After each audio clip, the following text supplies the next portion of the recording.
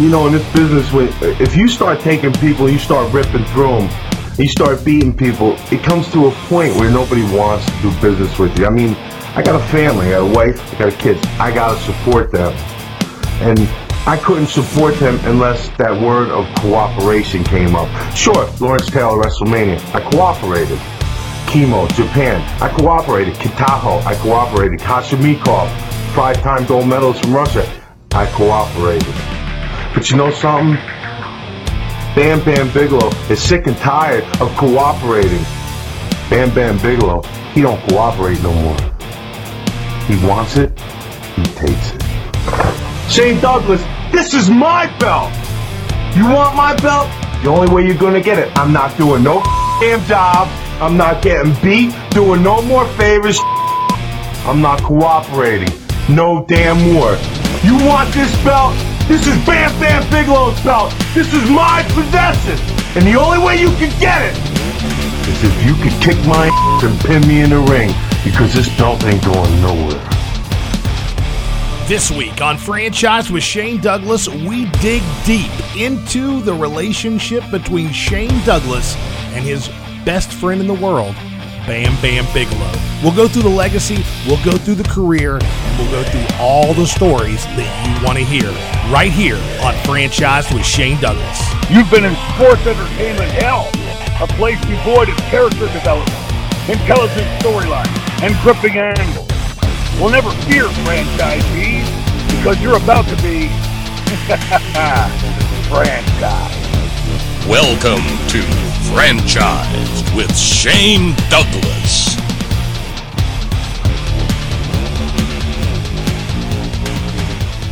Welcome back, ladies and gentlemen, to where you get your ass franchised. It's Franchised with Shane Douglas, and I've got the man, the myth, the legend, right now with us. Shane Douglas, how are you today? As you've been finding out all day, just hectic on the run, getting a ton of shit done, but it's all for the kids. So for me, it's as hectic and tiresome as it is. It's a labor of love.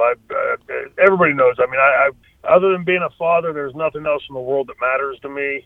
But it does get hectic on the schedule at times. Well, you were always doing something for your kids. And you know what? I think that's pretty commendable. You know, there's a lot of people who don't maybe spend as much time with their kids as they should, but not Shane Douglas. Well, dude, you and I are both fathers. Is there anything else in the universe you'd rather be doing than spending time with your kid? No, there really isn't. And I've got two. I've got the best of both worlds. I got a 19-year-old and I got a 1-year-old. Wow. I thought mine are 5 years apart. I thought I had a good widespread. No, 19 years on this one. Yep, I waited 19 years. As soon as I was done, I was like, okay, let's start this game again. That's called pacing yourself. Right, I guess that's what it's called.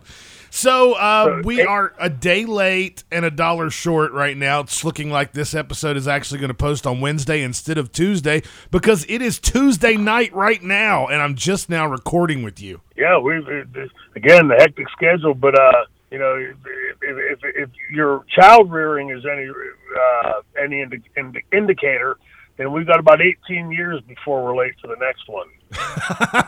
That's true. So did you get a chance to watch any wrestling? Since wrestling is on TV every single day somewhere now, did you catch any wrestling this week? Did you watch NWA Power? I did. I watched NWA. I watched parts of the WWE draft. Yeah, so I caught, let's put it this way, I caught more than my fair share and more than any human being should have to endure in a particular week. But yeah, I caught I caught zero professional wrestling. I saw a whole bunch of other stuff pretending to be, but I didn't see any professional wrestling this week at all. Okay, well, let's pace ourselves now. So we've got a lot to break down here. First, I'd like to see what you think of NWA Power. Well, you know, I went in with high expectations, and maybe that was the wrong thing, because everybody was telling me, you know, it looks like 10th and Techwood, you know, and I turned it on, and it did. You know, the appearance of it was 10th and Techwood. That was, by the way, the address of the old TBS studio where we recorded the Superstation shows, right? The 605 shows. You know, the look of it, I give them an A on. You know, because they replicated that look pretty closely. The audience was into it. But as you know, like my problem is like watching the product in ring, you know. So all the rest of it is esoteric to me. It's like, you know, you can have a beautiful car, spit shined, armor all the tires and all the upholstery, and it looks fantastic. But if the engine doesn't, if you got a little 4-cylinder, you know, lawnmower engine in it, it's not quite what it appears to be. For me, the in-ring product just didn't hold, you know, for me, just didn't hold me. And we can dissect that as we go along. Well, a question that I have is, did anything stand out to you? Because, you know, I'm really, really behind one of their stars, and I'm just curious if maybe he stuck out to you. Well, you know, I don't want to get into like any particular names, but I thought I saw some people that I thought delivered decent promos. I won't say great yet because, like, to me, great's like a 5-star rating. You know, if you know, to get a 5-star rating, you got to be impeccable. But clearly, they got some guys that can deliver. Can I name one of them and see what you think? What about Eli Drake? Yeah, he's the person I'm thinking of. Yes. You know, he had good pauses. You know, good delivery, good voice inflection. When he looked into the camera, you felt like you were believing what he was saying. What I didn't like about not just his promo, but the entire show was like the tendency to sort of go towards the comedic. Chris Candido and I used to go round and round about this because Chris called comedy ha-ha. You know, so we'll go out there, we'll do a little ha-ha. You know, me, I always like going for that stone cold heat, you know, and I believe Chris Candido, you know, had that in spades had he ever had the faith in himself to do that. But that's what Chris enjoyed. Chris entertained himself doing that. You know, each of those promos, Eli's are separate, but the other promos on the show sort of tended to like almost like it was working toward a punchline. Right. And, you know, and to me that I don't want to see somebody working toward a punchline because it tells me that they're like they do their matches. They're trying to recall or remember a line or a phrase, or maybe they're being told to do that. I don't know how the NWA and Billy Corgan sets it up, but I want somebody to look into that camera and convince me with their words, with their look, with whatever else that goes into that, with whatever it is they're saying. I want them to convince me that they are going to deliver or sure as hell try, and whatever it is they're telling me whatever good it is they're trying to sell me. So, in that front, I think, like Dave Marquez, I like Dave, good guy, great guy, but he always had that like sort of slight grin on his face, sort of like there's a pun here coming and I know it's coming. I don't know. Like, to me, it fell short in that front. But I do agree that Eli Drake delivered a damn good promo. Yeah, I'm a huge Eli Drake fan. I'm really hoping that he goes somewhere because I think that he could be a huge star. But I love Billy Corgan. I think that it's great what he's doing, and maybe it's not the best product yet, but I have high hopes for them. Well, look, I mean, there were several positives, right? I mean, we talked about the appearance, the aesthetics of it. Clearly they had that. Jim Cornette, you know, his insanity and his political views aside, best commentator right now on television. Well, can't even say TV, but in sports entertainment. He's got a damn good podcast too, man. Oh, incredible, right? I mean, the thing about Jim that amazes me is, like, I know you know, we all live our lives, right? We all remember things, you know, whichever way we remember them. Jim can tell you that it was 8:13 p.m. on August 7th, 1984, that the Midnight Express won or lost a match or whatever. And that, to me, that kind of, like, I don't know if he's like an idiot savant, you know, like sort of like a Rain Man or whatever, but how somebody remembers with that specificity astounds me, because I can't remember shit from last week. You know, Dominic Danucci will tell a story, and you know, we're on the road driving this past weekend, and he said, you know, February 1st, 1951 was my first day in Montreal. And then he paused and he said, it was a Friday. And I stopped him. I said, come on, that last part you fucking you're just made up, right? He looked at me like, because one thing with Dominic, you accuse him of lying or not telling the truth on something, and he gets very, very angry about that. So he looked at me like I was nuts, and I said, I don't mean like you're like lying to me for a reason, but like you made the Friday part up, right? He goes, no, it was a Friday. I said, how the hell do you remember what day of the week it was 70 fucking years ago? You know, but that's how Cornette is. Cornette's like an idiot savant with this stuff. Like, he can remember points. Me, I can remember the overarching themes of stories. I couldn't tell you what day of the week it was. I couldn't tell you what like Cornette could tell you it was the 51st week of the year, and it was the 317th episode of the show, and who was sitting in the front row and what color they were wearing. Just mind-boggling. He's a wrestling historian, that's for sure. Walking fucking encyclopedia, but doesn't know shit about politics, but he sure as hell knows wrestling. We won't get into politics because I like Jim's politics. But nevertheless, we got to talk about the draft. Now, you kind of hinted toward the fact that you weren't a fan of the draft. Yeah, we have to because I got a really good idea I want to share with you. Okay, God almighty. I'd rather get a root canal right now, but let's get into it. Well, I mean, we could just say it sucked. We don't have to get into it because really when it comes down to it, the draft always overpromises and underdelivers, and every time I get excited, just the wrestling fan in me just wants to jump up and down like we're going to have a draft. And then we have the draft, and it's lackluster at best. And that's exactly what we got here, maybe more so than ever before, because I'm not going to say every single, but 96% of all the draft picks didn't even change shows. They've been on SmackDown or they've been on Raw.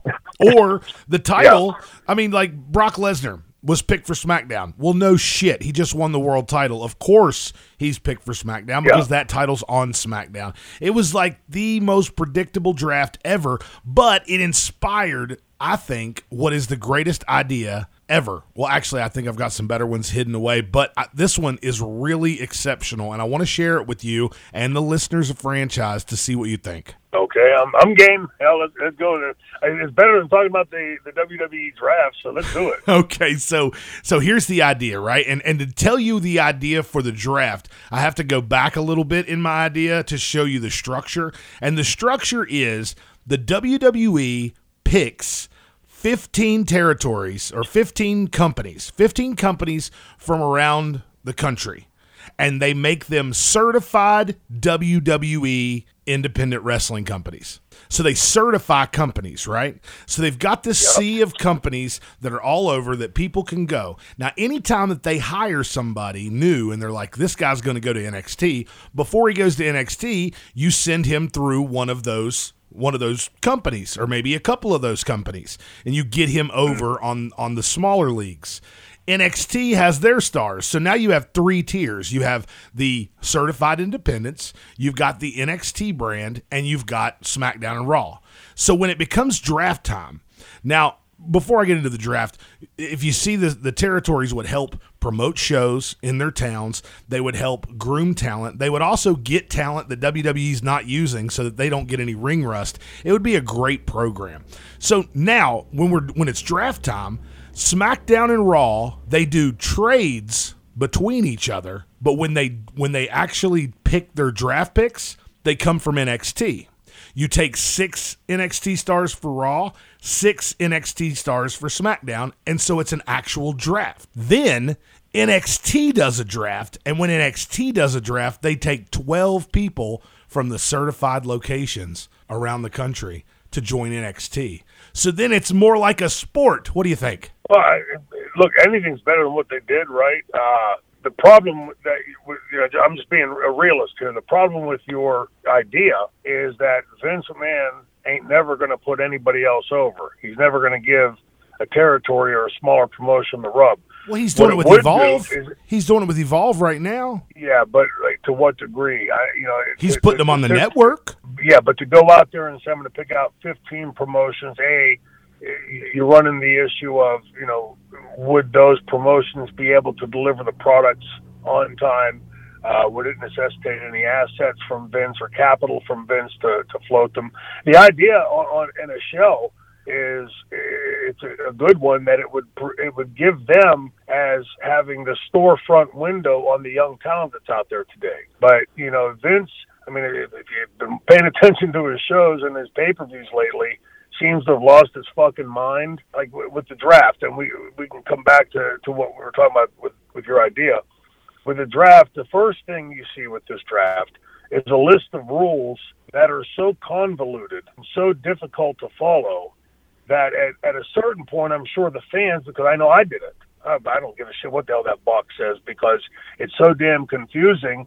Who's going to sit there and say, okay, well, this one gets 2 and that one gets 3, and if this and that and the other thing, and the full moon is full, then this happens or that happens. It was way, way, way too convoluted and too difficult to understand to really give a damn about. Then you go into this, they've come out. The premise from the start to me is flawed, because Vince has told you for 30 plus years it's fake, we're a show, it's just entertainment. But now we're going to have a draft, sort of like Major League Baseball or the NFL, pulling out the top drafts from college. Who's going to go first? Who's going to go second? Who's available? Who do the Steelers need? Are they going to trade up or down? Because it's a legitimate sport. Now Vince has beaten you over the head with this for 30 years. I love when Vince tries to then make a foray into somehow legitimizing, like, for instance, Chris Jericho and Brock Lesnar got into a fight in the dressing room. Or you can't have it both ways. You can't beat the fans over the head with, it's a show, it's a show, it's a show. Now this particular part of the show ain't a show. And that's, to me, what the draft was attempting to do, trying to replicate, I guess, because the first early in their run on Fox, we're going to look like the NFL drafting and all the excitement that you see and the pageantry that the NFL and college football is built into that. The WWE don't have that. And they're never going to have that, because they've beaten you over the head with fake for 30 years. And so it's like you're pushing the pull, trying to be something that you're not, that you've said you're not. You've screamed you're not. You've bellowed you're not for 30 plus years. And now you're trying to give it some sort of legitimacy, like you said. I didn't pay attention as in-depth as you did. As, Brock has already won that belt, and this one is already with this show or that show. That's way deeper than I got into it. You picked it out. Do you think the average fan out there didn't pick that out? Because it seems to me that with the internet today, the fans are a lot savvier than they've ever been. It's pretty clear that if you picked it out, I think the fans are picking it out. So aside from the convolutedness of the rules of the draft, and then the knowledge base of the fan base, and the fact that you've screamed, we're a show, or fake for 30 years, what exactly were they trying to accomplish with that? Well, usually it's just to shake up the roster so there's new matchups. This time, we've got the same people on the same shows, and I thought it was really stupid that draft picks had to do with relationships. Like Charlotte and Andrade have to be on the same show. Corey Graves and Carmella have to be on the same show, so we had to split up R-Truth and Carmella. That's the most entertaining thing that either one of them have ever done in the WWE, and we split it up. Right.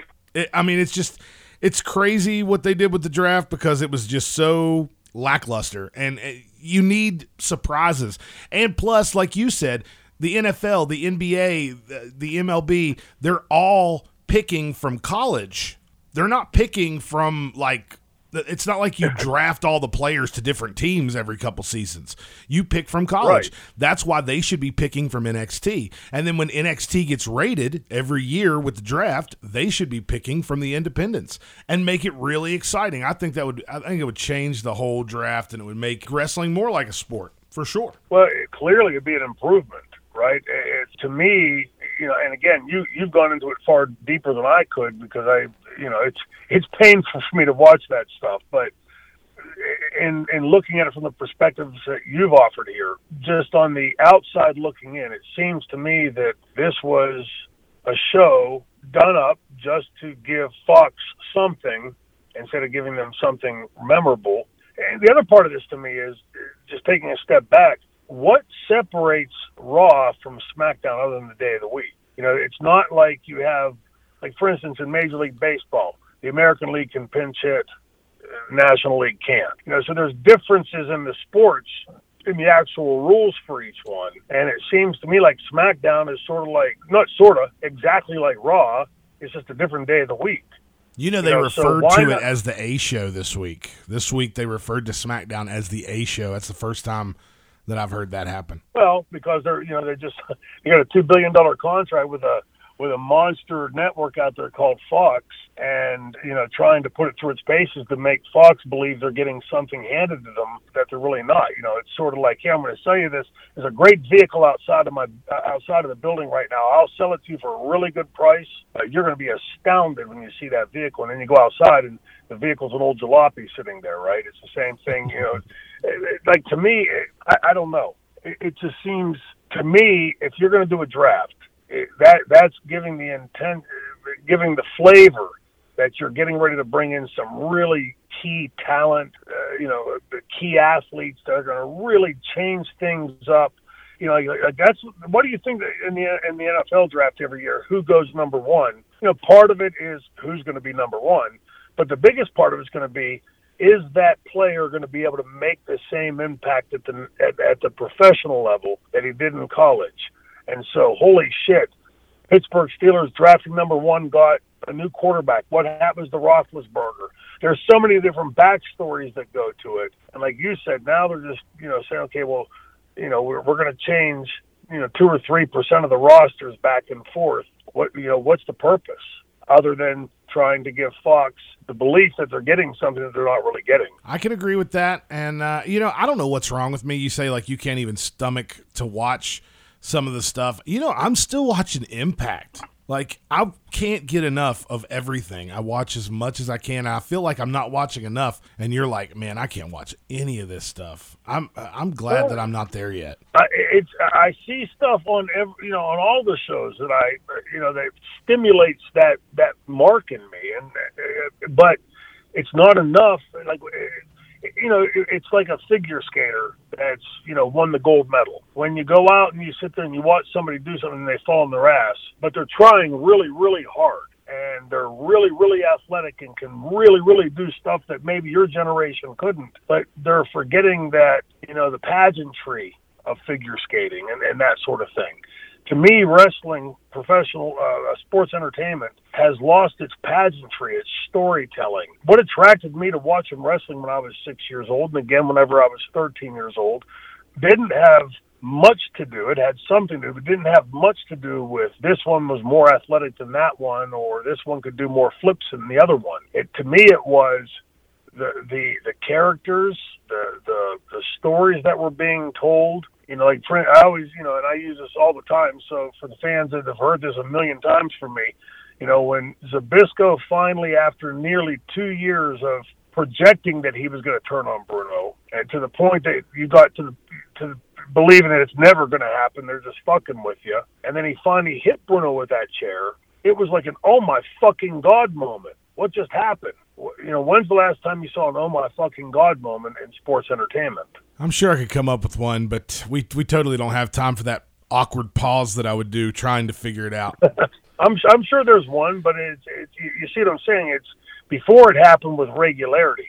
You go back and you look at the booking that, those great bookers, the way they used to do it, and the performers. Like, I was talking to a film production company yesterday, and I told them, and I mean this from the bottom of my heart, and the fans that have followed me know what I mean when I say this. I have such a respect for the guys that I worked with and learned from, and the guys who are good at what we do. Because you go back and you watch a Harley Race match, and it is goddamn eloquent when you see what he's doing. And then you add into that he's on his 72nd day on the road and has wrestled 84 times in those 72 days.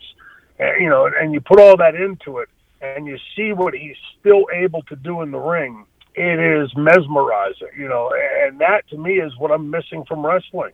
I don't want to sound overly critical. I am slack-jawed at the athleticism of the kids, how hard they're working. My God, they're moving mountains with their effort. But it's just, there's nothing that separates this first match from the next match from the last match. It's all sort of the same stuff over and over and over again, and that's what drives me crazy. Well, speaking of moving mountains, today we are talking about a mountain of a man in Bam Bam Bigelow. Are you ready to get started?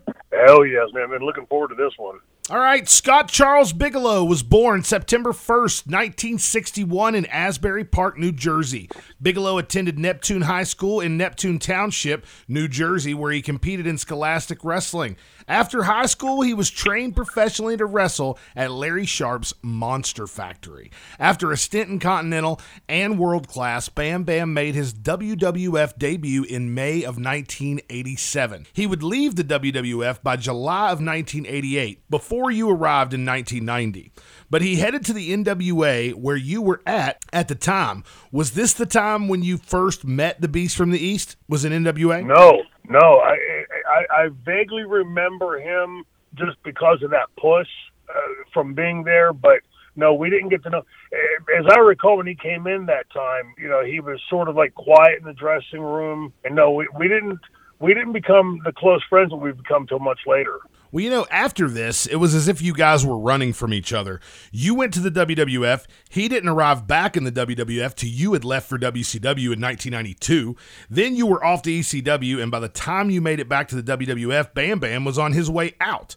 His last WWE pay-per-view was your first pay-per-view as Dean Douglas, and from what I understand, his reason for leaving was heat with the Clique. Had you heard about his issues with the Clique, or did he warn you at all, or did you guys even speak in passing here? No, again, we knew each other. We weren't the friends that we would become yet. He didn't warn me, but I had heard those same stories. But remember, when I was going in there in 95, I was still seeing Shawn Michaels and Scott Hall as my buddies.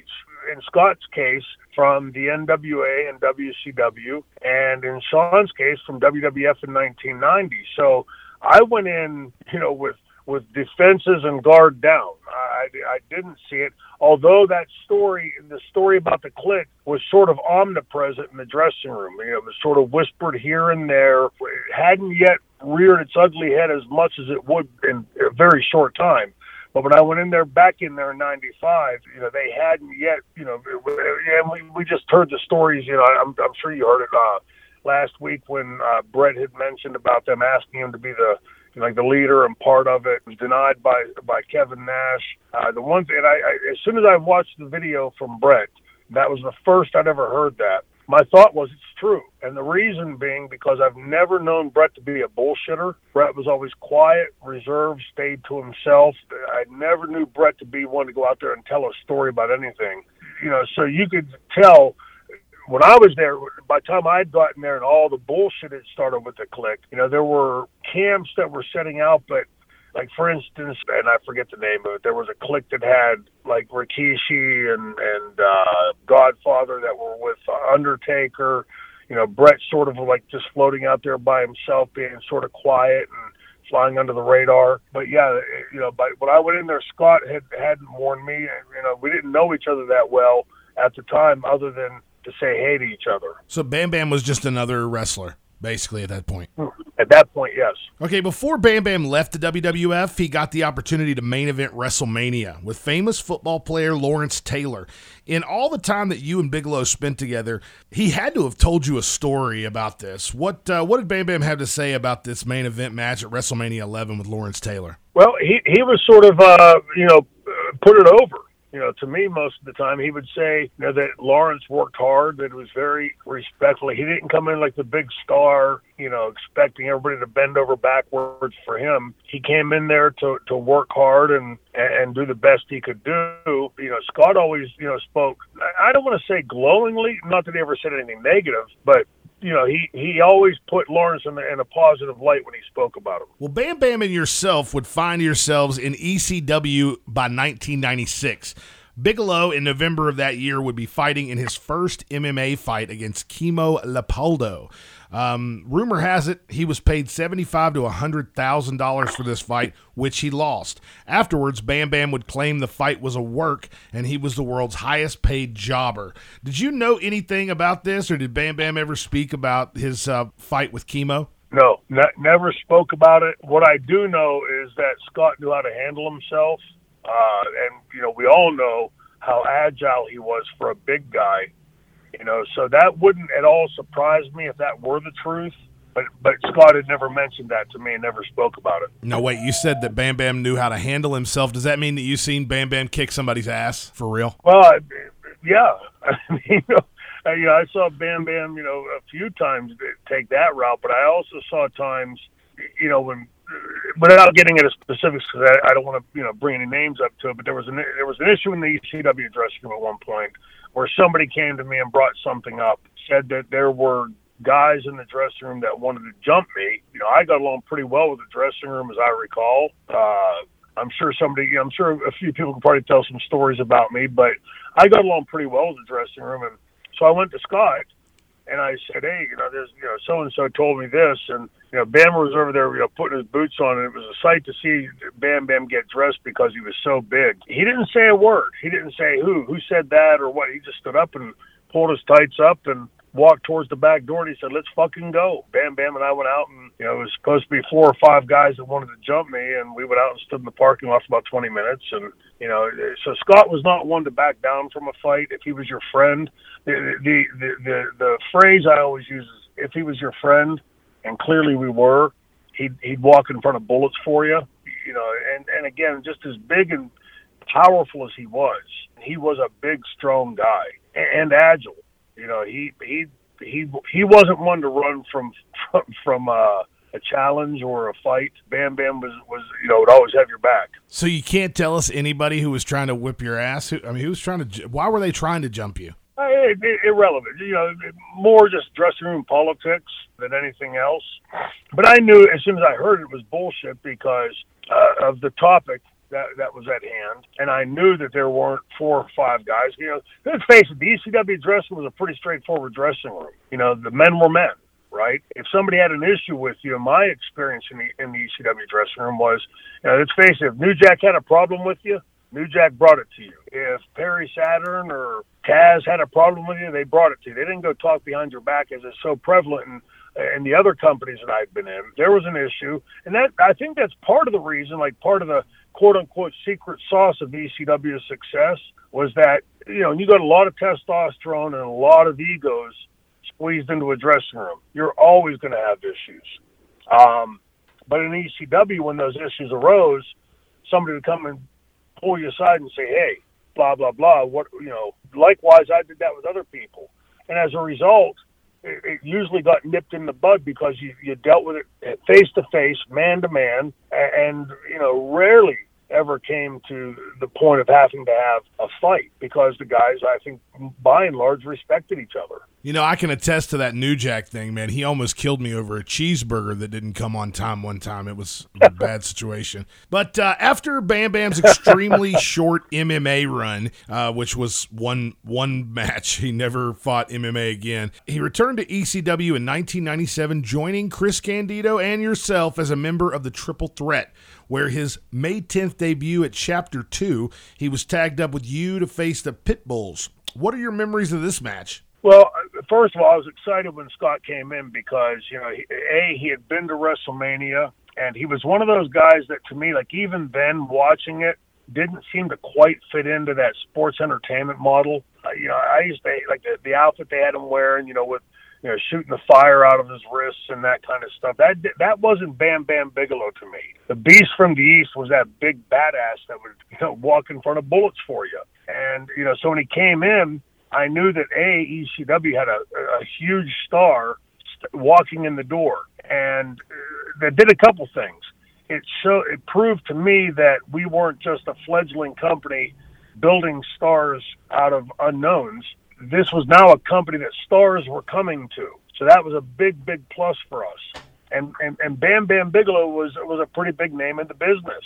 You said having headlined one of the WrestleManias and his run in the business.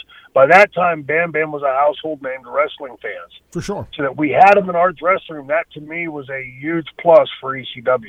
Definitely. Were you sold on Bam Bam Bigelow as a Triple Threat member in the beginning? Because you started out with Chris Benoit and Dean Malenko, and now you have Chris Candido and Bam Bam Bigelow. But Bam Bam Bigelow, at this point, you guys aren't even close. You guys have basically just now started to get close, correct? Yeah. So were you sold on him as a member of the Triple Threat? From the beginning. There was, and it really was the timing. There was an interim Triple Threat between Benoit Malenko and Candido and Bigelow. It was Candido and Brian Lee. And Brian, who I thought was a good worker. He could do a promo. He knew how to tell a story. He was a big bastard, having played the fake Undertaker, etc. Not to mention his awesome run in Smoky Mountain Wrestling, which I was a huge fan of as a kid. Yeah, and Brian's a hell of a character. Like he's easy to get along with and be around because he is such a just funny redneck type of guy. He disappeared out of no place. Like one week he was there, the next weekend he wasn't, and nobody really knew what happened to Brian Lee. And so right at that same time, we weren't sure if Brian was coming back to the next, set of shows or wasn't. And when it was clear that he wasn't coming back, Bam Bam had just literally come into the company. And so not only did we get another great big guy, but one of the best big guys in the history of the business, and a guy that's been to WrestleMania. So all of it just legitimized the triple threat, made it the heel stable that I wanted it to be from the beginning, and it just worked. And that was really where our friendship started. Scott and I were well aware of each other before ECW. It wasn't like we didn't know each other at all or avoided each other. But it was once he joined that and came to ECW, for anybody that didn't know Scott was an incredibly easy guy to get to know. He was a very outgoing person, although not quite as verbal or, how do I put it? Like Chris Candido could walk in a room of strangers and win friends in 2 seconds. I don't mean Scott was that way. Scott was just, he was the kind of guy that he said he was your friend. He was your friend. And in this business, where so many people double talk and smile and stab you in the back, you knew from the very beginning that if Scott Bigelow had a problem with you, he'd let you know. So he was very easy to get to know because of that. And we immediately hit it off. So when the decision was made to put Bigelow in the triple threat, whose decision was that? Was that yours, Paulie's? Who made that call? Mine. I went to Paul, as soon as we realized that Brian Lee wasn't coming back, I went to Paul and said, hey, this is a no-brainer, right? I mean, we've got a guy that's been to WrestleMania, and it's not only going to elevate the triple threat, but it's going to give ECW that heel stable that I knew was critical to the success of ECW. Every major promotion I'd ever been to and any major promotion I'd ever watched always had that solid heel stable, whether it was the Four Horsemen or Humperdinck Stable or Hot Stuff International. Every successful promotion had that rock solid heel stable, and ECW didn't have that. And that was where the whole idea for the triple threat came in the first place. Bam Bam just elevated it. Bigelow began a series of matches against Spike Dudley, with the two exchanging victories, including one at the Hardcore Heaven pay-per-view, which Bigelow won. During the rivalry, Bigelow established himself as a dominant force in ECW, carrying out feats of strength such as hurling Dudley out of the ring and into the audience. When this happened, was there any worry of a fan getting hurt in the process? Yeah, that's always, in anything we were doing, contrary to what it looks like, there was always, the older generations, we were all taught safety first. And so the first time I saw Bam Bam do that, you can imagine my eyeballs about popped out of my head. But Spike was a pretty good performer in his own right, certainly knew how to take care of himself. And the thing about the ECW fans, and when people hear me say that we had the most incredible fan base and they were fucking insane, that was one of the reasons. Like, you knew that if you threw a Spike Dudley to the audience was going to just move and let him just crash to the concrete floor. They were going to catch him because they thought they were part of the show. And Spike was damn good at taking care of himself. But, in the whole context of what you're talking, keep in mind of where we are in the business. We're looking back from 2019 to a period, 96, 7. By this time, the industry had been treated to Rey Mysterio going up against Kevin Nash in WCW, and there was this penchant for matching up undersized guys to these monster guys. Most of those matches were pretty much what you'd expect them to be, with some kind of a glib finish or cute little finish. Bam Bam went into those matches with Spike, not only wanting to make Spike, but make the match believable. I think Bam Bam did an incredible job of that. Like, you never went into, you stand Spike Dudley next to Scott Bigelow. He's about 6 times larger, literally, and you think, my God, this guy's going to get murdered. And yet you go back and you watch those matches, and every spot that Scott did with him made sense. It wasn't like Spike Dudley going in and test the strength of Big Bam Bam Bigelow and beating him. You know, it's just ridiculous. Every one of those spots that Scott did with Spike, and I don't mean to give Scott all the credit, because Spike was certainly holding his own in the ring and executing his stuff, but it was believable. It looked, it's the old Bill Watts thing. If it were real, well, if it were real, you could envision a much smaller guy like Spike doing these types of things to Bam Bam Bigelow and getting away with it, and able to successfully do it. And then Bam Bam would at some point turn it around and just eat him up and toss him 6 rows back in the audience. That is, again, quoting Bill Watts, if it were real, that's sort of what it would look like. So everybody that was in that little group of fans there that caught Spike were all legit fans. There was no plants. There was nobody there to catch him. It was, we hope the fans catch our guy. I don't believe there. I can't say that there was or there wasn't. I don't know. But, I've never heard that, if there were plants. And if there were plants, you'd have to be pretty damn sure that Scott Bigelow was that accurate to be able to throw. Because if you watch that, all the fans are right there. It's not like there's these 4 or 5 guys sitting in one place by themselves catching. So, if you would be aiming for that and shortfall it or overthrow it, well, you'd be looking at a hell of a lawsuit, right? You're sitting there with your kids, and suddenly a wrestler comes flying into your lap and squashes your kids. I don't think you'd be too happy. So I don't believe it was any. I'd never heard that until you just asked it. So I can't say definitively there wasn't. I'm just coming off the top of the dome. I've never heard that either. I just was thinking, if I was going to try to pull that stunt off in a indie company, I would definitely put some plants in there. I wouldn't want to just throw it at the audience and hope they catch my guy or hope that no one gets hurt. But, it was a different time, like you said. Yeah, my guess would be, again, like I just said, but also that Scott wouldn't break kayfabe to do that. But that was the ECW fan base. You knew going into that room that these people were here not just to be a spectator, but they were here to be a part of the show. I just can't imagine Scott breaking kayfabe to go out and tell a couple guys, hey, I'm going to be throwing this guy out here, so try to catch him. So my guess, and it's just a guess because, again, I don't have any inside information on it, but that would be a negatory that didn't happen. Well, Spike wasn't the only one who Bam Bam demonstrated his power with. Taz also had some run-ins with the Beast from the East. They went through the ring and through the stage in different matches. These moments were so memorable. I always thought Taz and Bam Bam was a great clash of styles. Can you give us any insight on their feud? Yeah, it was phenomenal. It was one of the feuds that put ECW, really elevated ECW.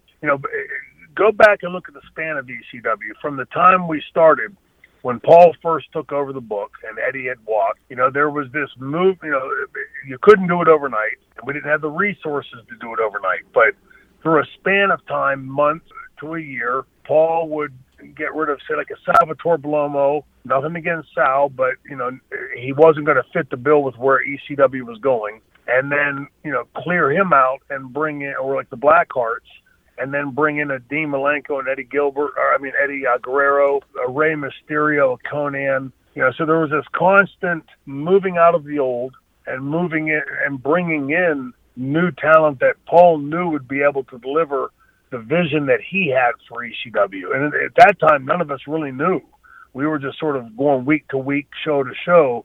And, Paul was doing this slow, systematic switch over of the talent, so going from that to then the period you're talking about, like when Taz and Bam Bam were going at it, Taz had now really anchored his new character out of the Tazmaniac into the Taz, the suplex machine.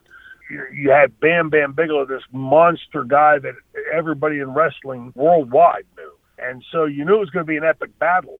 All right, I'm going to take this time to take a little pause to remind you of our sponsor and the official attorney for Franchised with Shane Douglas, and that is none other than Stephen P. New. Since 2001, drug companies dumped 1 billion opioid pills in West Virginia, causing over 3,000 overdose deaths and thousands of babies born addicted by no fault of their own. I'm attorney Stephen New. If you're the grandparent or guardian of a child born with neonatal abstinence syndrome, call me I'll help you seek just compensation. Call the law offices of Stephen P. New at 1-844-BAD-PILLS before time runs out.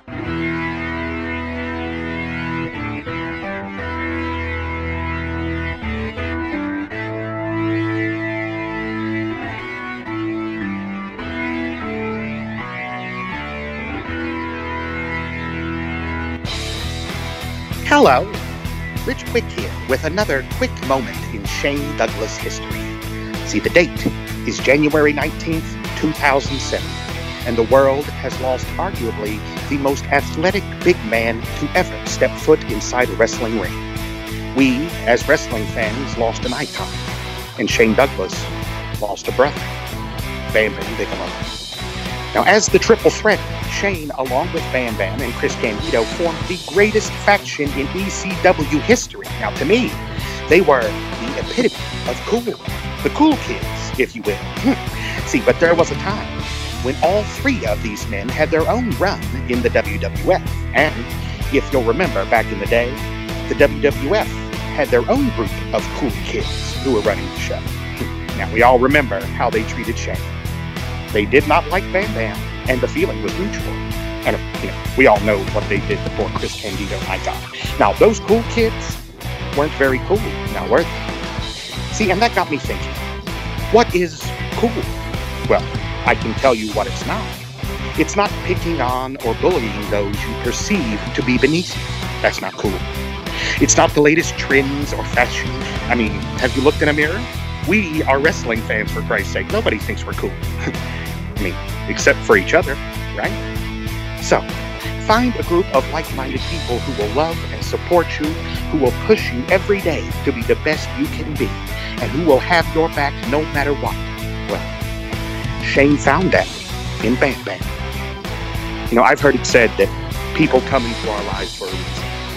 Now, I don't know if I believe that's true, but Shane is who he is today because he knew you. They were truly brothers. They were never Bam Bam and Shane. They were Scott and Troy. And I think that is pretty damn cool. So until next time, this is Rich Quick with another quick moment in Shane Douglas history.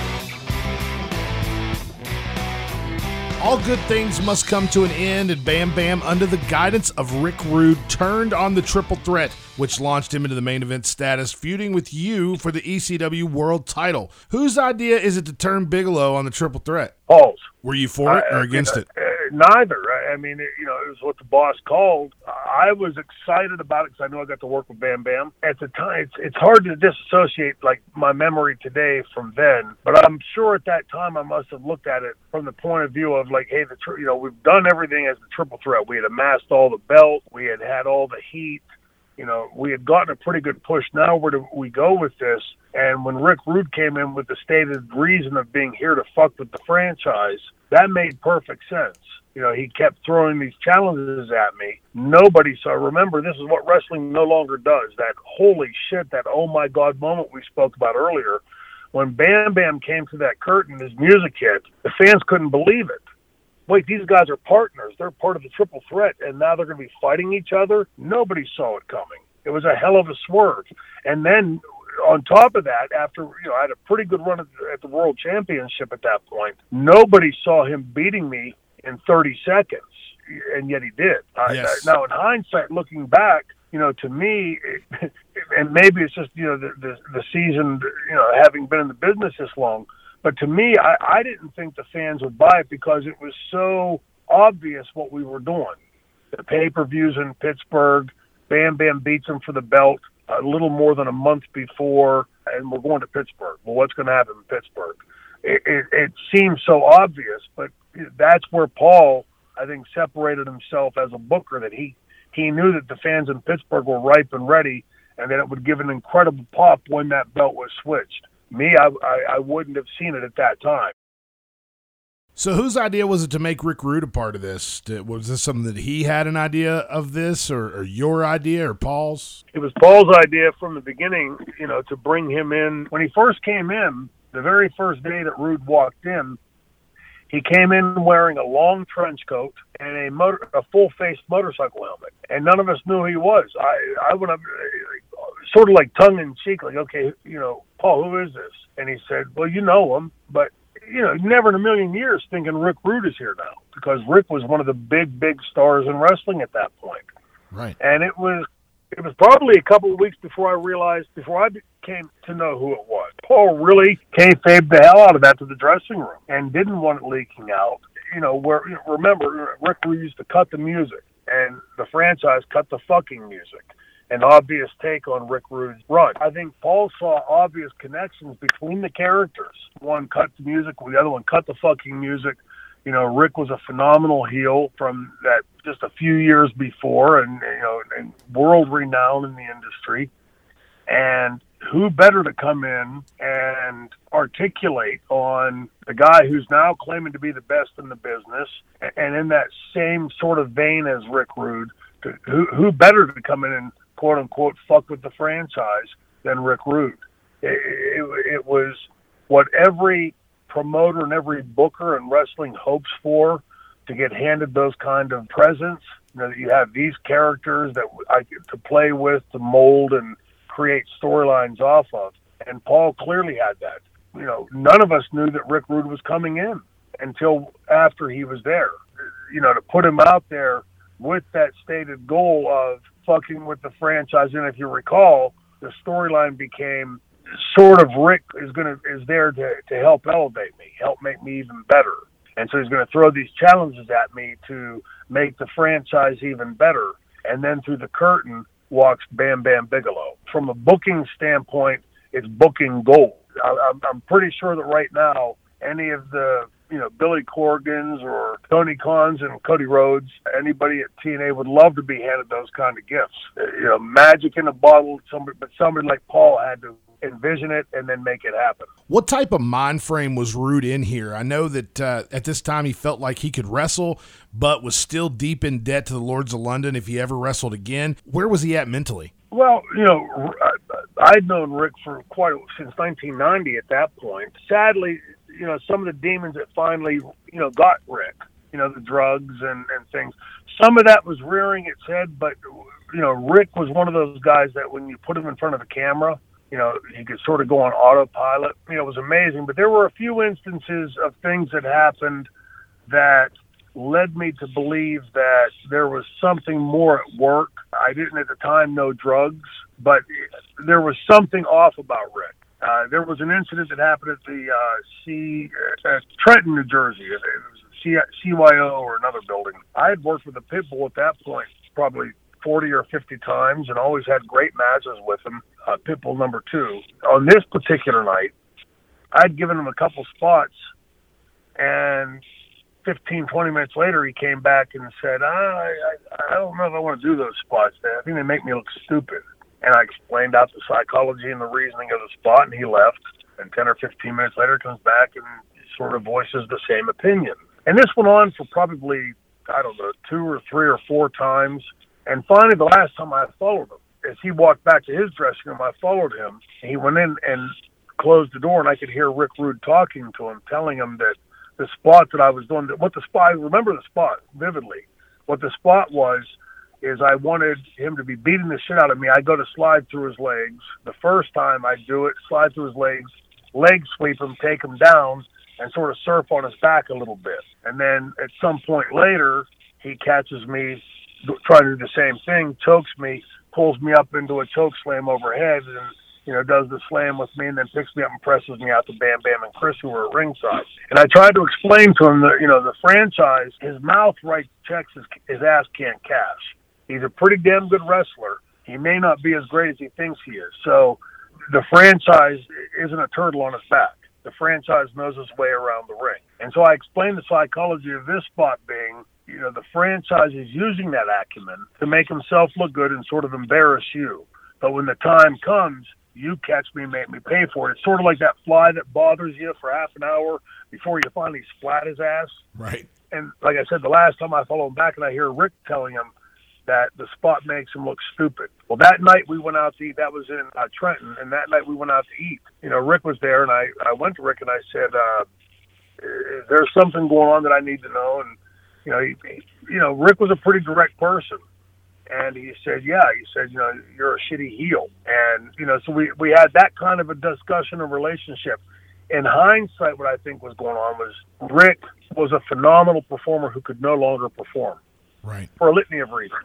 The neck, the Lloyds of London issue, and all those things coming to a head. And now he's forced to be a spectator watching. Because of the similarities in our characters, made it a point to be able to say that, okay, you're doing this wrong, you're doing that wrong, you're doing this, that, and the other thing wrong, and I'm going to point it out. What Rick hadn't realized at that point is the industry had changed by and large because of ECW. And, I had a pretty good finger on the pulse of what ECW fans liked and didn't like, what they bought and didn't buy. And I think Rick was still going off of the WWF model from previous. And I don't want it to sound like I'm burying Rick because I have all the respect in the world for him.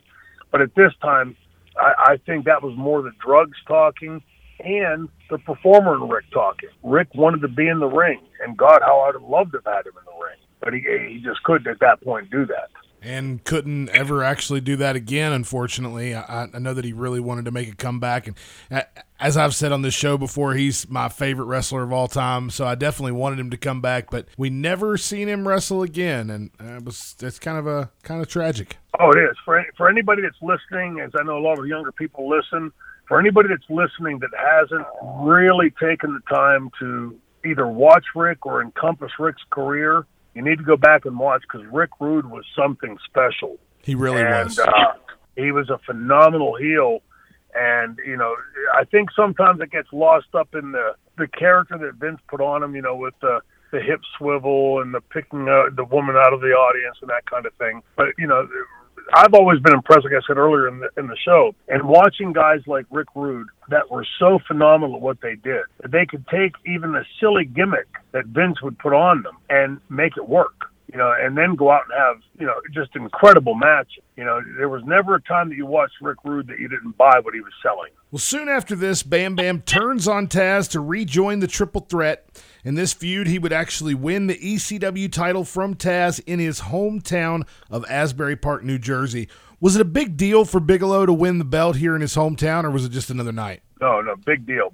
Bam Bam was a huge fan of New Jersey, and I think he was very appreciative of the fact that he had the following that he had and that he came from the same town as Bruce Springsteen and all those sorts of things. When we would go to Asbury Park or any place near there, Scott would make it a point to have a bunch of us over to the house to eat dinner, take us out to the hot spots around town, point out to us as we're driving through town, that's where Bruce Springsteen first played, and down here is where this happened and that happened. You could tell that Scott was very, very appreciative of where he came from and loved that whole area. Had some hometown pride. Absolutely. Big time. So he would later lose the TV title to Rob Van Dam. This would end at November to Remember 1998, where you, Bigelow, and Candido would lose to Taz, Sabu, and RVD in a six-man tag match. That would be the end of Bigelow's run in ECW. What can you tell us about this match? And did you all know that this was Bam Bam's last match and he was headed to WCW? We knew he was leaving. I don't know if I remember at the time that he was leaving after that. But I do have vivid memories of the match. It was at UNO, University of New Orleans. And because of the time constraints, see, ECW had always run on open time. So if you wanted to go out and do 20 minutes, do 20 minutes. If you want to do 40 minutes, whatever. So it was, you didn't quite know if there was one match before yours, how long you had before you were up. But on that particular night, we had to work hard to time because Paul had so much booked into the show. So we had set the match up to break it down according to the breakoffs of the angle. So I was angled with Taz at the time. Scott was angled with Rob at the time. And Chris was angled with Sabu at the time. So Sabu and Chris had a segment. Bam Bam and Rob had a segment. And then Taz and I had a segment. In that kind of an issue, doesn't matter what you set up in the dressing room. If you've got 2 minutes to execute your portion, and we've got, say, 20 minutes in the segment, you get one shot at the apple. And if you fuck it up or something goes wrong, you don't just start over and take up another 2 minutes until you get it right. And that was exactly what happened. When Scott was in there with Rob, something went wrong, And so they started over and did the spot again, and it put time constraint on the rest of us. Like now we had to all sort of squeeze in our stuff to try to get it to where we had to go. And the match just never hit a groove because of that. We were fighting the clock the whole match because of that. I remember when I came back from the match, New Orleans is hot to begin with, but with the TV lights and everything else. Aside from the heat, I was really pissed off because I had envisioned this being like a 5-star match. It had all the makings of that. Looked great on paper. And when that happened, the whole thing just went to shit. And it went to shit for a very specific reason. It was only because that spot got messed up and they had to redo it and wanted to redo it. We're taught from a young age, you fuck a spot up, you move on. You don't go back and do it again. So I came back, I was so hot that I came back, instead of going to the dressing room, I came back and walked down the hall the other way, and I found a woman that was doing the accounting in the office and had air conditioning. So I went in and laid down on the floor for like 20, 30 minutes just to cool down physically and mentally, because the match really failed to live up to what it had the makings of, in my book. I would agree with that. Bigelow then heads to WCW, where they give him a no-contest finish with Goldberg right out the gate. That's pretty rare at this time when Goldberg was basically running through any and everyone. Do you think they were considering a title run for Bam Bam here? I don't know if they weren't, but they should have been. Aside from what Scott had done in ECW, he brought all that, history with them from WrestleMania and everything else. And at the time, like you said, they were really pushing Bill hard and heavy. So to do that from the beginning, it tells me that they had ideas to go in that direction. And I don't remember, because I came in a short while after that. The politics in WCW, as we've spoken about before, were what brought it to its end. A company of businessmen were watching wrestlers that they thought were being overpaid. Were bitching and about flights and this and that and the other thing. It was only a matter of time before those politics caught up and killed WCW, which they ultimately did. So my guess would be at the time, based on the finish they did with Goldberg, that they had big plans for Scott. But then there was this constant turnover of people, whoever was running the office time, and there was this constant in through the outdoor, so to speak. He does later compete in a WCW World Title tournament, but they have him lose to Norman Smiley in the first round. That's a real shitty thing to do to a guy who's got a no contest with Goldberg. Yeah, well, it shows you that the booking is up, it's down, it's in, it's out, it's black, it's white. So you come in and you do that. What did that do for Goldberg? Right, this guy comes in. The Beast from the East comes in. We have a no DQ,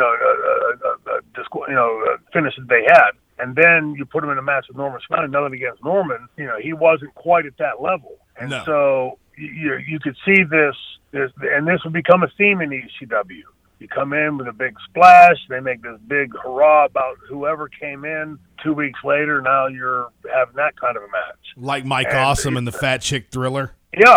That kind of stuff. And it's easy to look back now. They say hindsight is always 20/20, but it's easy to look back now, even with the passage of time, and just look at those matches on paper, and you can see that somebody was fucking up big time somewhere.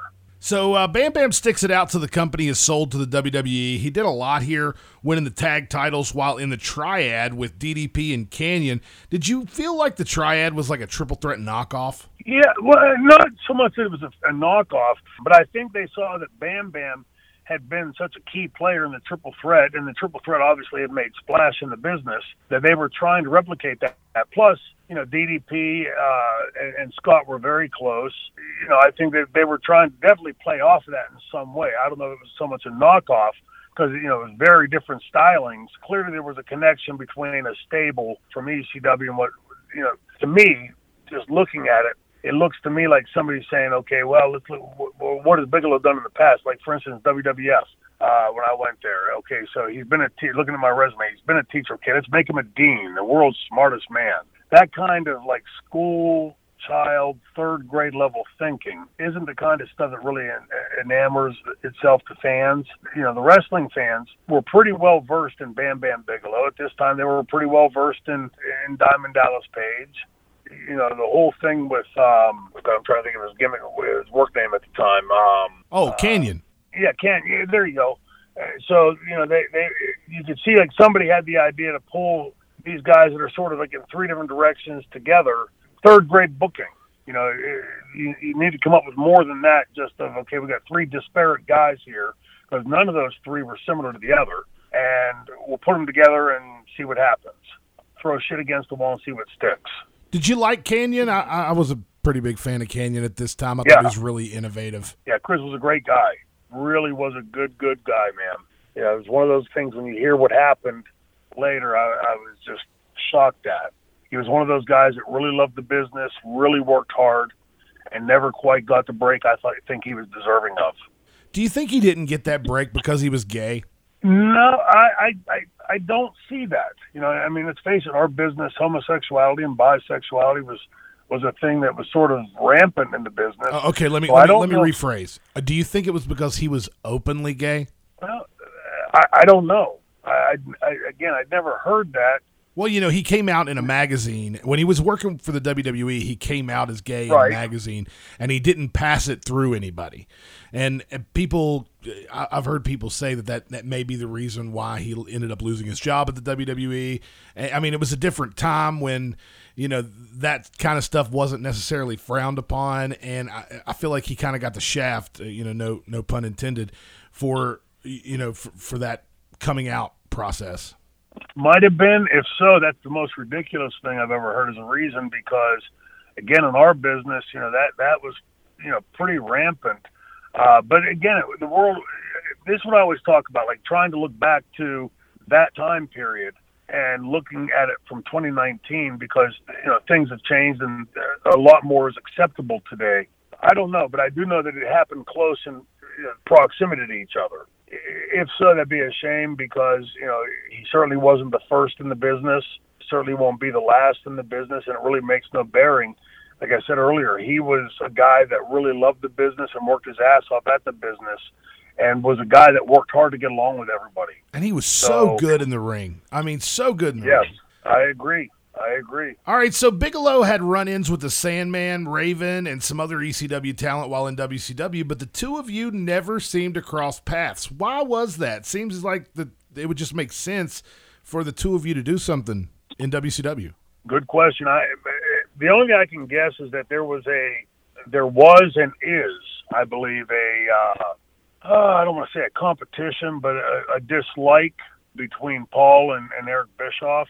And I know when they brought me in, it was to be the Flair angle, and why they never went down that path was beyond me, because they never had us near each other in any way. You know, and Scott, I think, at this point had a lot going on in his personal life, because I could see a difference in him when I got to WCW. I had asked him about if he wanted to travel together, because to me it seemed like a no-brainer. We traveled together everywhere in ECW, and now here we are, a very short time later in WCW, and he said he wanted to do his own thing, and he had his own car and wanted to, you know. But I knew from after that Scott was having a lot of personal issues going on at the time, and I think probably swayed his decision. After WCW was sold, Bam Bam was paid to stay home till 2002. Then he returned to the Indies, XPW, USA Pro Wrestling, and American Combat Wrestling. He wrestled his final match November 7th, 2006 for ACW. Did you keep in contact with him during this time? Yes, as much as I could. Towards the end, like I said a second ago about Scott, you know, having a lot of personal stuff going on, I know that his wife Dana served him with divorce papers the day after he'd gotten his last WCW check, then disappeared with the kids. And Scott had just had a baby daughter. Within a year or so, year and a half of this, I mean, his daughter Richie was very, very young at the time. I'd found this out after the fact. I wasn't finding this out firsthand at the time. I found it out after the fact that Scott spent a fortune tracking down where Dana went with the kids. Had her twice, you know, but the first time he had her where she was, she disappeared before he could serve her the papers. The second time, shortly before within a year, a little more than a year before he died, found out where she was and served her with papers, and she disappeared again. I was constantly trying to play catch up at the time, At one point, I had contacted I'd heard that he had a business up in the Poconos, and I called the police, the local police department, and they had gone by where the business was and said that it was closed. So I was doing this constant trying to catch up with Bam Bam to find out where he was, how he was doing, and he was always on the move trying to track Dana down and the kids. Did you know he was considering retirement at this time? Yes. So he'd already told you he was going to retire. He didn't tell me he was going to retire. He was telling me he was thinking about it. But what happened at the end of him, two people can grow apart. God, we've all been through that, or most of us have. When you take somebody's kids from them and disappear, that's a pretty nasty, underhanded thing to do. Yes. And, we had spoken earlier about our affinity for our children. I'm not a religious person, but, when I hear stuff like that, and I saw what it did to Scott, who was a dear friend of mine, and I don't believe deserved that. It's the kind of thing that makes you hope that there's a warm spot for people later, because that's a disgusting thing to do to somebody. Well, after he retired, he moved to Pennsylvania, where he opened up the Bam Bam Bigelow restaurant. Did you ever eat there? No, but that's the business I was talking about. The way I'd found out about that business, he didn't tell me. Paulie Baikow, one of the guys that traveled with us, had a couple different little runs in the business, at WWF and places, had told me about it. And that was where I got the idea to try to contact the local police to go up there, and because, Scott had changed his number and everything. They had told me that it was closed. And so there was this constant, I'd find out where he was, but by the time I'd get out, reach out for him, he'd be gone, moved on to the next point. Well, now, after the restaurant closed, you and Bam Bam got reconnected, and you guys moved to Florida together? No, didn't move. I didn't know Scott was in Florida until after. In fact, I think it was around the time he had the motorcycle accident. I had moved to Florida totally unbeknownst to Bam Bam was down there. And I think, as best I remember, I found out that Scott was in Florida from Luna. I was on an independent show in Tampa, and she had mentioned that Scott was in Florida. Well, on the morning of January 19th, 2007, Bigelow was found dead in his home by his girlfriend at approximately 10 a.m. in Hudson, Florida. He was 45 years old. The autopsy results showed that Bigelow's death was due to multiple drugs found in his system, including toxic levels of cocaine and an anti-anxiety drug. Bigelow was also suffering from a heart problem at the time. Do you remember where you were when you found out Bam Bam had passed away? Yeah, I was at my house. Had gotten a phone call. Who calls you? I just remember. I'm pretty sure it was Paulie Baikow, and told me what had happened. There was more to the story than just what you'd read off. Scott, very, very few people knew this, but Bam Bam was a diabetic. I found that out only because I can still remember we were staying at the Marriott Hotel on International Drive in Orlando. Bammer always stayed at a different hotel. Close by, but always stayed in a different hotel. Me, him, and Chris would travel together, and then we'd get to whatever, back to the town, and he would go to his own hotel. Scott also had a penchant for taking the phone off the hook. So if you tried to call the room, he had no idea that the phone was, you'd either get a busy signal or, it would ring, and he had disconnected the phone from the wall. But he called me one night about 1 o'clock in the morning and said that he needed to go to the pharmacy. Would I take him? Because I had the car. So I ran over to pick him up and took him, and he came out with a great big bag of stuff, not a grocery bag, but pretty big white bag. And he wanted to stop and get something to eat. We stopped at a Sonic, and he loaded up the food. We walked into his room, and when we walked into the room, he set the pharmacy bag down on the bed, and it spilled over, and I saw the insulin syringes and insulin and stuff. And very, very sheepishly, he looked at me and he said, "Please don't tell anybody." And I never did until after he died. I thought that's his personal business. If he wants to keep it to himself, that's up to him. And Paulie had told me that in the final year of his life, he had given up and had stopped taking his insulin and, taking care of the diabetes. Wow. So that was a big part of his death as well. It's certainly contributory. I think Bam Bam at the end, once he had served the papers on Dana and she disappeared again, I think he had pretty much lost hope. At that point, I'd heard that he had spent somewhere in the neighborhood of $200,000 trying to locate his kids and his ex-wife. When that happened, I think he just sort of gave up. I'd seen him at a show in Long Island, I don't know, 6 months before he died. And it was a very hot day. The building was underneath a subway overpass. And we were all sort of hanging out back under the overpass to try to beat the heat. And I looked down the street and I saw Scott walking towards the building, and you could just tell by his stature, by the way he was carrying himself, that he was just a broken man. His shoulders were slumped, and he wasn't carrying his bag; he was dragging it on the ground behind him. And he came up closer. I thought he was going to say hello to me, and he walked closer and closer, and kept looking down at the ground, and went to walk past me. And I said, "Is that any way to treat a brother?" And he looked up at me and he went, "Oh, hey, Troy," and he kept walking. I knew something was wrong, so I followed him into the dressing room, and I watched him just let his bag go, and he took a chair and he put a chair up against the wall, and he sat down and put his head against the wall. And I walked up and I said, "Scott, anything you want to talk about?" And he just shook his head no, and I tried to talk to him. He said, "I don't want to talk to you." He was just completely deflated, and it was heartbreaking to see. Well, not to end this on a dark note, I'd like to maybe talk about something a little bit more lighthearted. When you and Bigelow were going to Sonic, I'm sure you guys have ate a bunch of meals together. What did the typical meal of Bam Bam Bigelow look like? Everything he wants. He had gotten a bag there at Sonic that was on par with size of what he had gotten at the pharmacy. 15, 18-inch bag. And when he set those down on the bed, that's what made the bag fall over with the syringes and things in it. He had, Scott could eat a prodigious amount of food, as you can imagine a 400-plus pound guy would eat. But, that said, in recollecting, back on it, it wasn't like Scott was calling you 4 or 5 times a day to go get something to eat. It was like typically one time a day, he'd stop and get something and eat. And when he would eat, he'd eat to fill himself up. Wow, he was on my diet. Yeah, pretty much. I had a professional wrestler's diet and didn't even know it.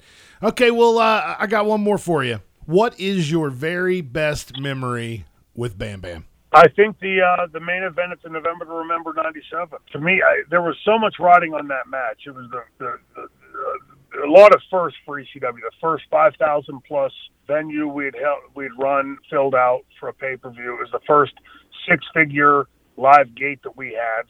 And I knew there was a lot riding on it. Plus, I'm in front of my hometown. My family's there. My friends are there. My neighbors are there. So there was a lot riding on this, and I was so thrilled to have that match, that pivotal match in my career with Bam Bam Bigelow. We had used as the template Ric Flair, Vader in Charlotte. That was the template for the match. And Bam Bam lived up to that. You go back and you watch that match, and you see a 25, 30-pound guy at that point who had slimmed down to that.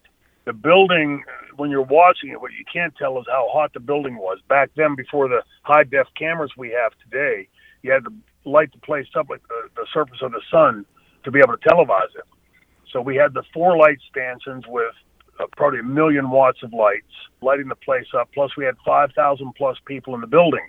No air conditioning, no ventilation in the building. So the building was extremely hot, even though it was a November night. The building was about 114 degrees. And when you get up in the ring, your head's about 10 feet in the air.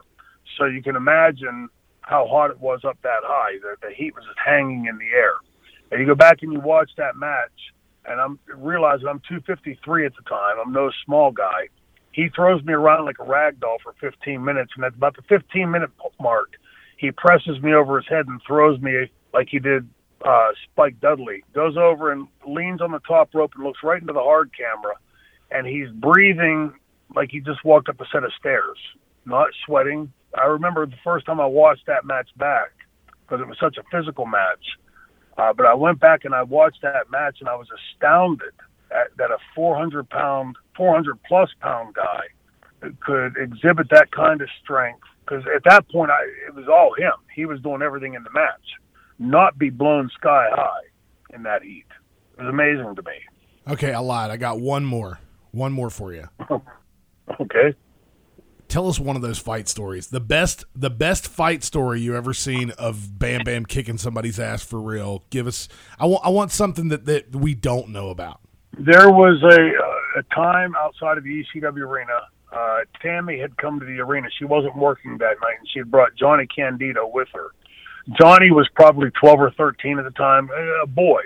Chris had walked her out to the car. Was out there for quite a while. There was a bar on the second floor, right next, connected in the same building as ECW, but it was a different building, but connected by the facade of the building. And somebody came in and said that some guys out of the bar had surrounded Chris. Well, Scott and I took off out the door. I had the elbow surgery at the time, so I'm in that brace. We went through the door. I was right behind Scott. Scott didn't go out and say, hey, what's going on, or ask any questions. Scott went through that door and just started throwing that big ham hock around, just leveling dudes. And that just, it was like shaking up a hornet's nest because people started pouring out of the bar. Now the ECW arena dressing room empties out. So there's like a full-blown riot going on right out in front of the ECW arena. And Scott was just haymaking guys, just throwing that big roundhouses and just clobbering guys. He was like a hot knife through butter, brother. He was, Scott was a pretty easygoing guy, but if he got pissed off like that and knew he had to start throwing, he didn't do it to play. Who wins in a fight, Bam Bam Bigelow or Ming? It wouldn't be a fight. Bam Bam. It took a lot to get Bam Bam moved to get pissed off enough to fight.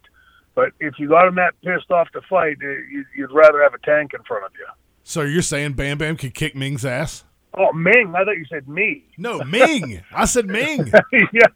Haku. That would be a hell of a fight, but everybody's heard me tell the long stories about Ming. That'd be one hell of a fight. So you can't give us a winner? Yeah, I love Scott. So I, out of my love for Scott and respect for Scott, I won't go there. Okay, well, I think you pretty much answered it anyway. All right, well, we've had a great show today. We've learned about Bam Bam Bigelow. We've went through the entire career and the legacy of the Beast from the East, and here we are back at the end of another episode of Franchise with Shane Douglas. And you know what we're doing next week? What's that? Interrogate the Franchise Part 2. That means that everyone that's been sending in the questions nonstop, which I've gotten nonstop since the first Interrogate the Franchise. I literally have over 1,000 questions to go through, which I'm going to do in the next week so that we can put out the new episode of Franchise with Shane Douglas, Interrogate the Franchise Part 2. Going to force me to scratch those cobwebs off the brain cells. Yeah, and I've told them no questions about your dick this time. We'll do. I think we did okay the first time, so looking forward to it. Yeah, it was a fun show. It was actually our most downloaded show, so we're going to try it again, see if we can get everybody's question on there. I know we're not going to get everybody's question on there. I don't even know why I'm teasing that, but I'm going to get as many of the questions that I can possibly get on the show on the next episode when we do Interrogate the Franchise, which will be episode 10. We've been doing this for 10 weeks now, Shane. Coming up on the baker's dozen. Yeah, we're coming up on it right real soon. And we want to make sure to remind you to check out our sponsor, Stephen P. New. Also, get your wrestling news from Wrestling Inc. We love Wrestling Inc. That's where all the great news comes from. And you can actually check out news about the franchise Shane Douglas and his awesome podcast, Franchised with Shane Douglas, on Wrestling Inc. Absolutely. Are we going to talk about the contest at all?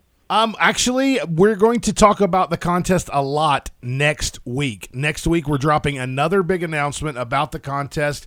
And the best thing I can tell the franchisees to do is to go to ShaneDouglas.com and subscribe to the newsletter. The newsletter will be launching soon, and the people who are subscribed to the newsletter are going to get the first pieces of information about the contest as they come out. If you haven't heard before and not sure what we're talking about, I assure you this is a contest you're going to want to listen to and check out because it's a pretty fucking cool contest. It really is. We are going to be flying a franchisee, and his friend. We're going to be flying you on Franchised Airlines, a private jet with the franchise, to a location where the franchise, Stephen P. New, our lawyer and sponsor, is going to be with us as well. Hopefully, me. We're not 100% sure yet if I'm going to be a part of this or not, but I hope that I am. And you guys are all going to go out to dinner, and then you are going to go to an AEW show, a live AEW show, and it's going to be the biggest contest in podcast history. It's going to be great. Absolutely. And you'll get to hear the franchise's feedback live and in living color as the show's going on, and he might even give you some of his popcorn. Into the franchise's brain. You might even give him some of your popcorn. Hey, popcorn? I don't eat popcorn. You don't eat popcorn? You're not a popcorn guy? I love popcorn, but no. Hey, look, we'll certainly have some good snacks there and some good food, and won't force anybody else to do the keto diet that doesn't want to do it. Are you doing keto? I'm a keto guy, brother. Is it working for you? Yeah. I've been in the last I'd say a month and a half, slid a little bit off of it, but I'm getting ready to make another run here. I'm down probably about 26 pounds and looking to get down to like 215, 220 for the first time since high school. I lost 15 pounds on keto, and then I got really sick of the food and took a break and then gained all 15 back with the quickness, and now I'm about to take another run and see if I can actually get under 300 pounds. I'm almost Bam Bam Bigelow style. I'm 323. Dude, honestly, you go out and you get yourself the whole thing about keto to me is giving yourself the prep time to do it right. And that's been my problem for the last couple of months. But if you do that, and they've got I've got about 10 books on keto stuff, different diets and, different recipes and things. And, if you go into it and you get yourself some of those cookbooks and stuff, honestly, one of the biggest things that to me about the keto diet is it's the first time I've ever done anything like this. And I haven't been hungry or, doing without or depriving myself. If anything, I feel like I'm eating more food now than I've ever eaten. Wow. Yeah, I need to get your recipes, obviously. You need to send some of those over to me. Before we get out of here, I want to mention another sponsor of Shane, a franchise with Shane Douglas, is the Royal Ramble on Facebook. I don't know if you've ever heard of the Royal Ramble, but the Royal Ramble is a talk show that discusses weekly events in wrestling, has a weekly topic and all that good stuff. And you can actually watch the Royal Ramble on Facebook. And you know who is on the Royal Ramble every single week? Who's that? Me. You? Yes. I am on the Royal Ramble every single week, and you can check it out on Thursday nights at facebook.com/Royal Ramble 304. 304 is the area code of West Virginia. Well, one of the two area codes in West Virginia, and I was actually originally from West Virginia. Of course, I'm located in Florida now, but I still do the Royal Ramble 304, and you can check it out on Facebook. It's Facebook Live every week on Thursdays. You should be a guest on the show one week. Like you have time for stuff like that. Yeah, I was going to say, but what you're saying is that you've been moonlighting, and so we should be able to cut your pay down accordingly here at Franchised. You're going to cut my pay again? Man. Okay, Vince. I guess I'll go along with it. Well, pal, things here in WWE, we have gravity that falls up, and we believe in, I never say I or me. Right. All right, Shane. Well, we've put together another great show for the franchisees, and it will come late, but it will be there, and you will get to listen to it first thing on Wednesday morning instead of Tuesday morning. But that's the time when hopefully you're listening to it, because hopefully you listen to it as soon as it comes out. We need more listeners. Make sure you share our Facebook page. Make sure that you join the franchisee group on Facebook. Make sure you retweet our tweets. Make sure you follow us on Instagram. We are everywhere, and we want to be everywhere with you. So make sure you link up with us and share it with your friends, because a lot of people are talking about Franchised with Shane Douglas. Go ahead, Shane. Take us out of here. And I say for this episode, we do what I always do on the road. We introduce Bam Bam Bigelow as only the way the franchise can do. Weighing 484 3/4 pounds. From Asbury Park, New Jersey. He is the best big man in the history of this business. Ladies and gentlemen at Franchised, I give to you the beast from the East, Mr. Bam Bam Bigelow. And you've just had your ass franchised.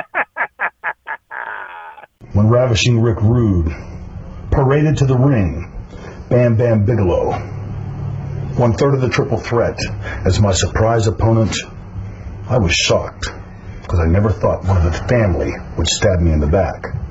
I was wrong. And Bam Bam Bigelow, you took the opportunity and you made yourself and proved to the world what you always knew deep inside your head, that you had what it takes to be the world's heavyweight champion.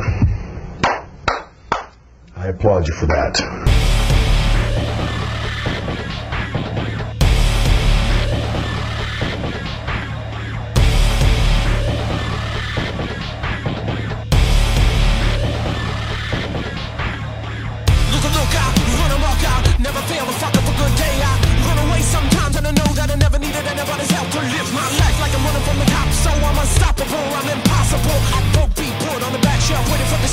Such a big goddamn mouth.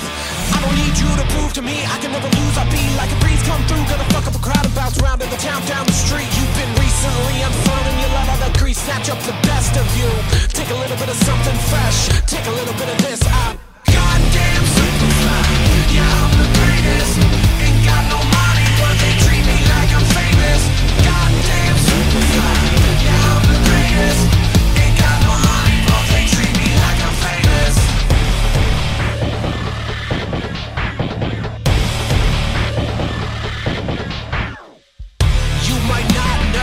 Sit back and watch me go as I put to death all of the things that you thought that you know. I'm tastefully unchanged and raised up.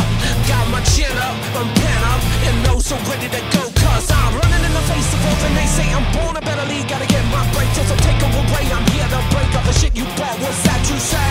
You're late to the game. What you gonna bring? Not gonna bend and break a bone. I won't